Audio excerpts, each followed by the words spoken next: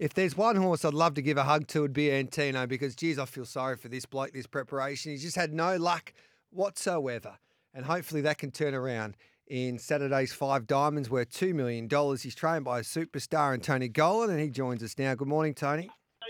Hey, Gareth, how are you, mate? Good, thanks, mate. Hopefully a change in scenery and a change in state can help poor old Antino.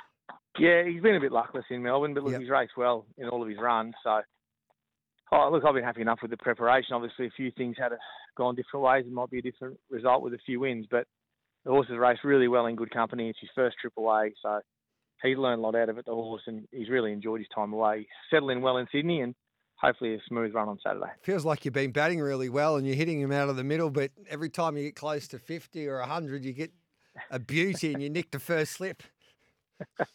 Yeah, it does feel like something like that, to be honest. But look, we can only control how the horse is turning up and racing, and I think he's racing in great shape. So I think the horse is in good order. I can't fault him the way he's trained on heading up to Sydney. He's in good shape, and maybe it's our turn to get one over the boundary on Saturday. Yeah, mate. Was it an easy decision to go to the Five Diamonds? You would have had the Champions Mile as an option, or I would imagine another option would have been dropping him back in trip to a Sir Rupert Clark, but you decided to go to the Five Diamonds?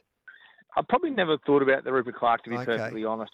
I feel his best runs are at a mile. Yep. So far, I think his best runs have been at a mile, and even talking to Blake throughout the prep, I can't see why, we wouldn't be looking to go further. He was pretty keen to mould the 2000 with him. So the option was the mile on Saturday, but I think it was a pretty easy option to come to the Five Diamonds. It's always been what we thought would be our next run post the Toorak. Toorak was our first sort of into the prep. I think it was just a matter of how we kept him up for the Five Diamonds. So we were pretty comfortable with that decision. We've seen in big fields at Rose Hill that you do need a touch of luck. Are you happy with Barry number 2 with him? Very, Yep. Yeah, very happy with a low draw. I would have been disappointed off a wide draw. Just the way that he steps away, as you know, Yep. he can just dawdle a little bit out the gates off a wide draw. I think it makes life pretty tough for him. Where a low draw, we can just boot up, hold a position just behind speed, and then from there we can hopefully get a nice clear run. And, he's a big chance, so we wish you the best of luck there. He's the $3 favourite with Bet365. And then the summer carnival is just around the corner there in Brisbane. Magic Millions Day will be quickly approaching in the early part of January. You've got a host of runners, of course, engaged there on Saturday at Dubin. Is there any one stand out that we should have a bet on?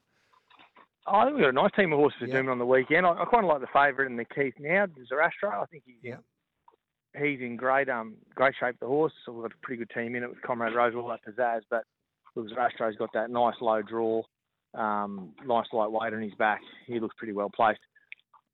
Beautiful. So that's Sarastro, race 8, number 10.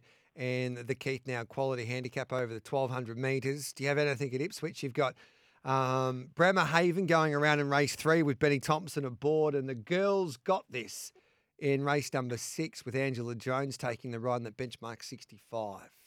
Yeah, I've been given the visitors draw. The girls got this. I think Bremer Haven's our best placed one there. We've got a short price one, and Annabelle Nations looks hard to beat, but I can't see why Bremer Haven wouldn't run top 3.